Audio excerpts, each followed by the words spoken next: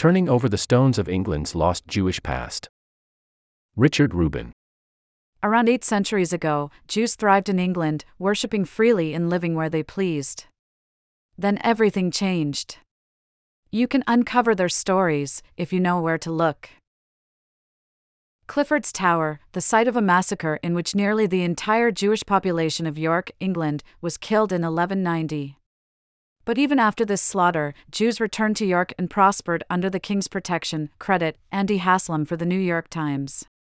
One bright morning, as I was scouring Aldwark, a slender lane in York, England, searching for a certain historical site, a delivery truck pulled up. The driver, a man who looked to be in his 60s, got out and asked if he could help. I hesitated for a beat. As it is throughout the West, anti-Semitism is on the rise in Britain. According to the London-based Community Security Trust, Britain has experienced a more than 400% increase in anti-Semitic incidents since 2013. Nonetheless, I replied, I heard there used to be synagogue back here. Until the 1970s. I wasn't sure what to expect, a bemused shrug, or maybe what one English acquaintance calls the sneer, a look that conveys the sentiment, held by some in Britain, that Jews aren't really English. What I got, though, was a solemn gaze. I'm surprised to hear that, he said, given the history of the place. I knew what he meant. In March 1190, the Jews of York got word that a mob was coming to murder them and loot their homes. They took refuge in York Castle's keep, but the mob surrounded it and demanded the Jews surrender and submit to baptism or die. Most chose death. Those who agreed to be baptized were slaughtered anyway upon leaving. York's entire Jewish community, some 150 souls, was wiped out in a single day. You might, like that truck driver, expect Jews would never return there. But they did, quickly. And they prospered. In the first 30, 40 years of the 13th century, the community is, if anything, wealthier and stronger than it was up to 1190, John Oxley, York City archaeologist, told me. The Jews of medieval York lived where they pleased, there was no ghetto, or even an informal Jewish quarter, known as a Jewry. They built their synagogue on Coney Street, then as now the heart of the city. In many ways, what unfolded in York 8 centuries ago encapsulates the saga of all medieval England's Jews, thousands of them spread out among dozens of communities. They suffered unimaginably, but also thrived fantastically, were inextricable from the fortunes of the country, yet are mostly forgotten today. Their story was dramatic and sweeping, and ended all at once. You can still find remnants of it. But it'll take some doing. The King's Men. It's strange to think that any facet of its past, much less one that runs so deep, could remain obscure in a history-mad place like Britain. Yet when I visited her a few months before the pandemic, Sally Dixon-Smith, then the curator of collections at the Tower of London, told me, most English people of whatever religion don't know there was a medieval Jewish community here. Even the Tower, which played an important role in the lives of London's medieval Jews, and which is packed with historic markers and kiosks, had almost nothing on display addressing the subject. We're trying to do something about it, Dr. Dixon-Smith explained, but like any heritage site, this isn't going to be fast. The story of England's medieval Jewish communities, she said, has never been thought important enough by mainstream academia, if you like, to be included as part of that narrative. This galls her. You cannot talk about the medieval English economy without talking about the Jewish community, she said. It's ludicrous to have them excluded from this history.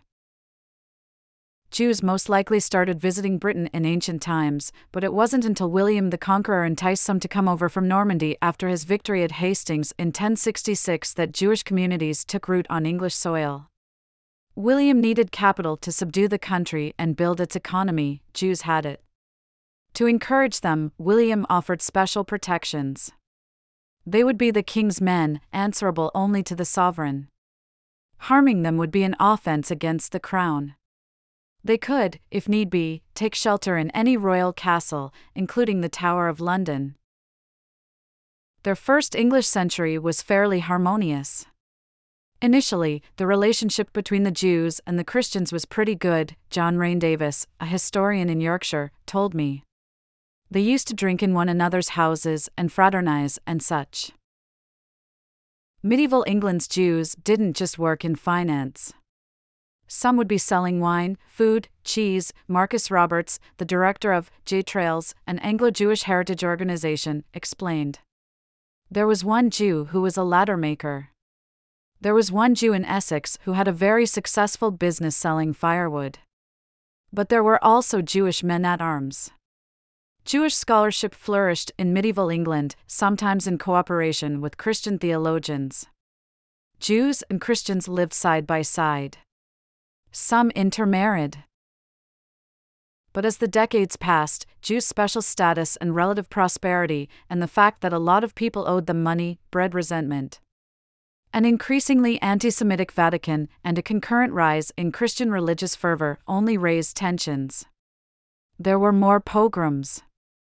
At the same time, successive monarchs rolled back Jews' rights and protections and wrung ever more money out of them, not just through loans, but also special taxes, extortion and appropriation, to fund their own lavish lifestyles and undertake pet projects, like waging wars and building castles, churches and other landmarks like Westminster Abbey.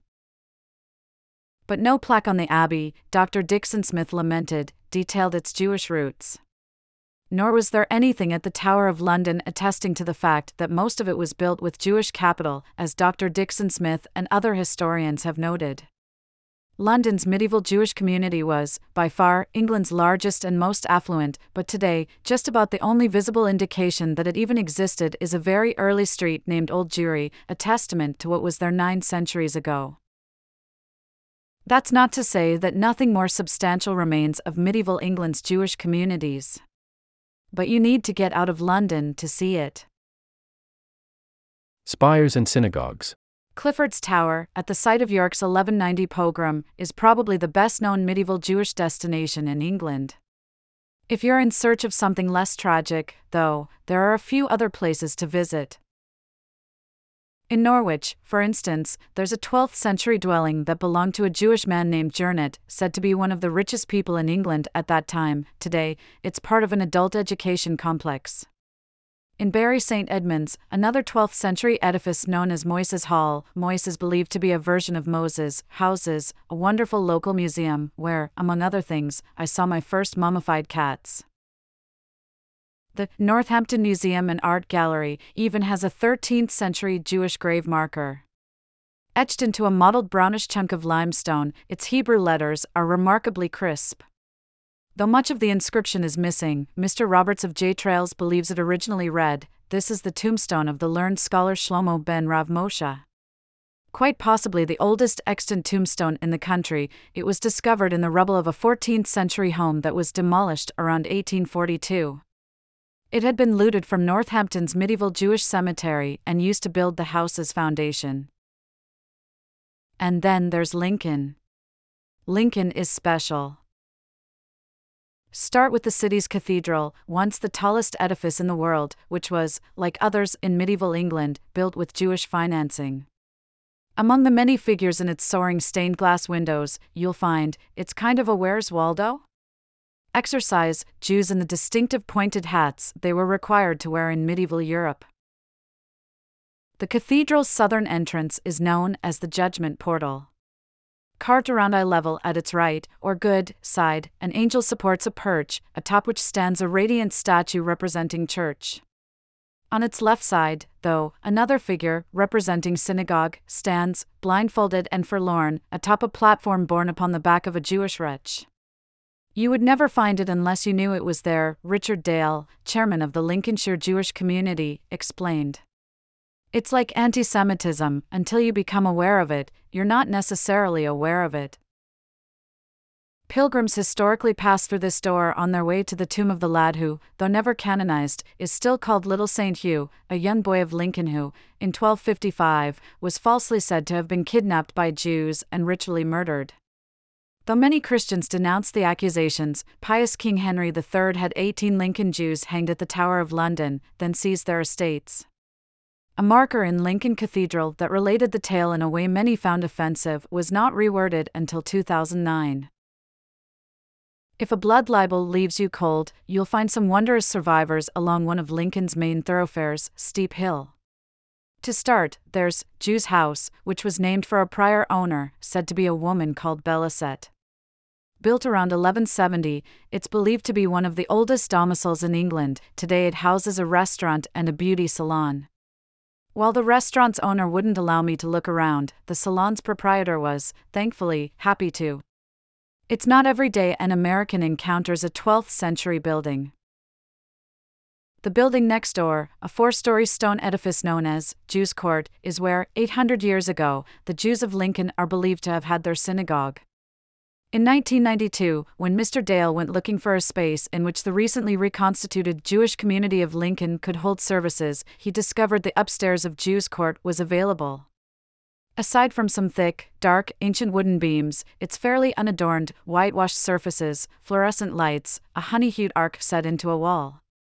Still, he confessed, it gives me a bit of a buzz every time I come here. Farther up Steep Hill is another building of similar vintage, the Norman House, that would rank, even today, as one of the finest dwellings in Lincoln.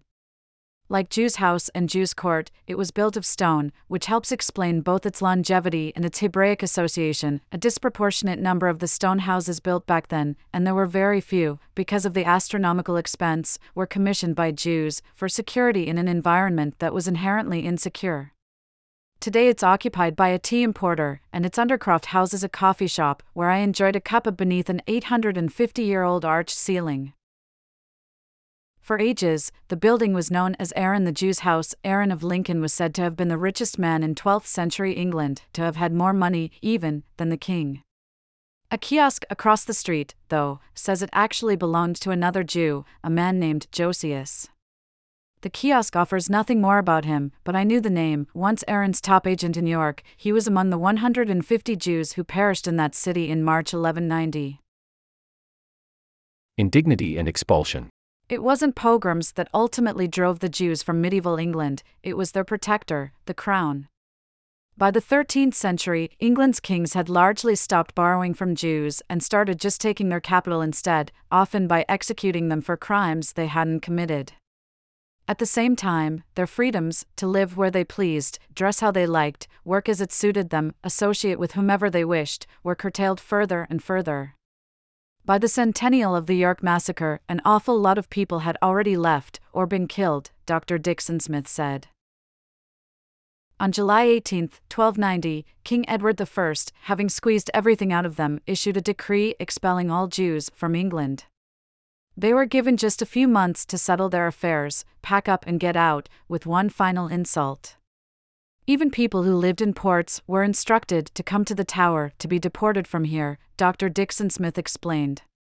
They lined up on its wharf, recently built by Edward with money he had extracted from them and, before embarking, were charged a couple of pence each, she explained, for deportation. No plaque commemorated any of this either, she noted. When finally allowed to return, several centuries later, they endured no more pogroms, but still experience plenty of ugliness. At London's fine Jewish Museum, you can view medieval artifacts, but also grotesque 18th century caricatures that would have looked at home in Julius Streicher's Nazi newspaper Der Stürmer 200 years later, and sadly, on certain websites today. At heart, they echo that sneer: Jews aren't really English. It's an archaic sensibility, though not as old as the Domesday Book, in which Jews are listed, or Magna Carta, in which Jews are mentioned twice, or some of the country's oldest standing houses, built by Jews, or many of the national treasures that wouldn't exist without them. Back on that bright morning in York, after my encounter with the truck driver on Aldwark, I wandered over to Coney Street to see where the city's medieval synagogue had once stood. I knew the precise address. A clothing store sat there now, a historical marker adorning its facade. It did, indeed, pay tribute to an earlier edifice on the site, though not the one I was thinking of. The George Inn, it proclaimed. The sisters Charlotte and Anne Bronte stayed here in 1849. Later that day, I stopped by Mr. Oxley's office and told him about it. He shook his head. "That is just so typically English," he said with a sigh. Follow New York Times Travel. on Instagram, and sign up for our weekly Travel Dispatch newsletter to get expert tips on traveling smarter and inspiration for your next vacation. Dreaming up a future getaway or just armchair traveling? Check out our 52 Places to Go in 2023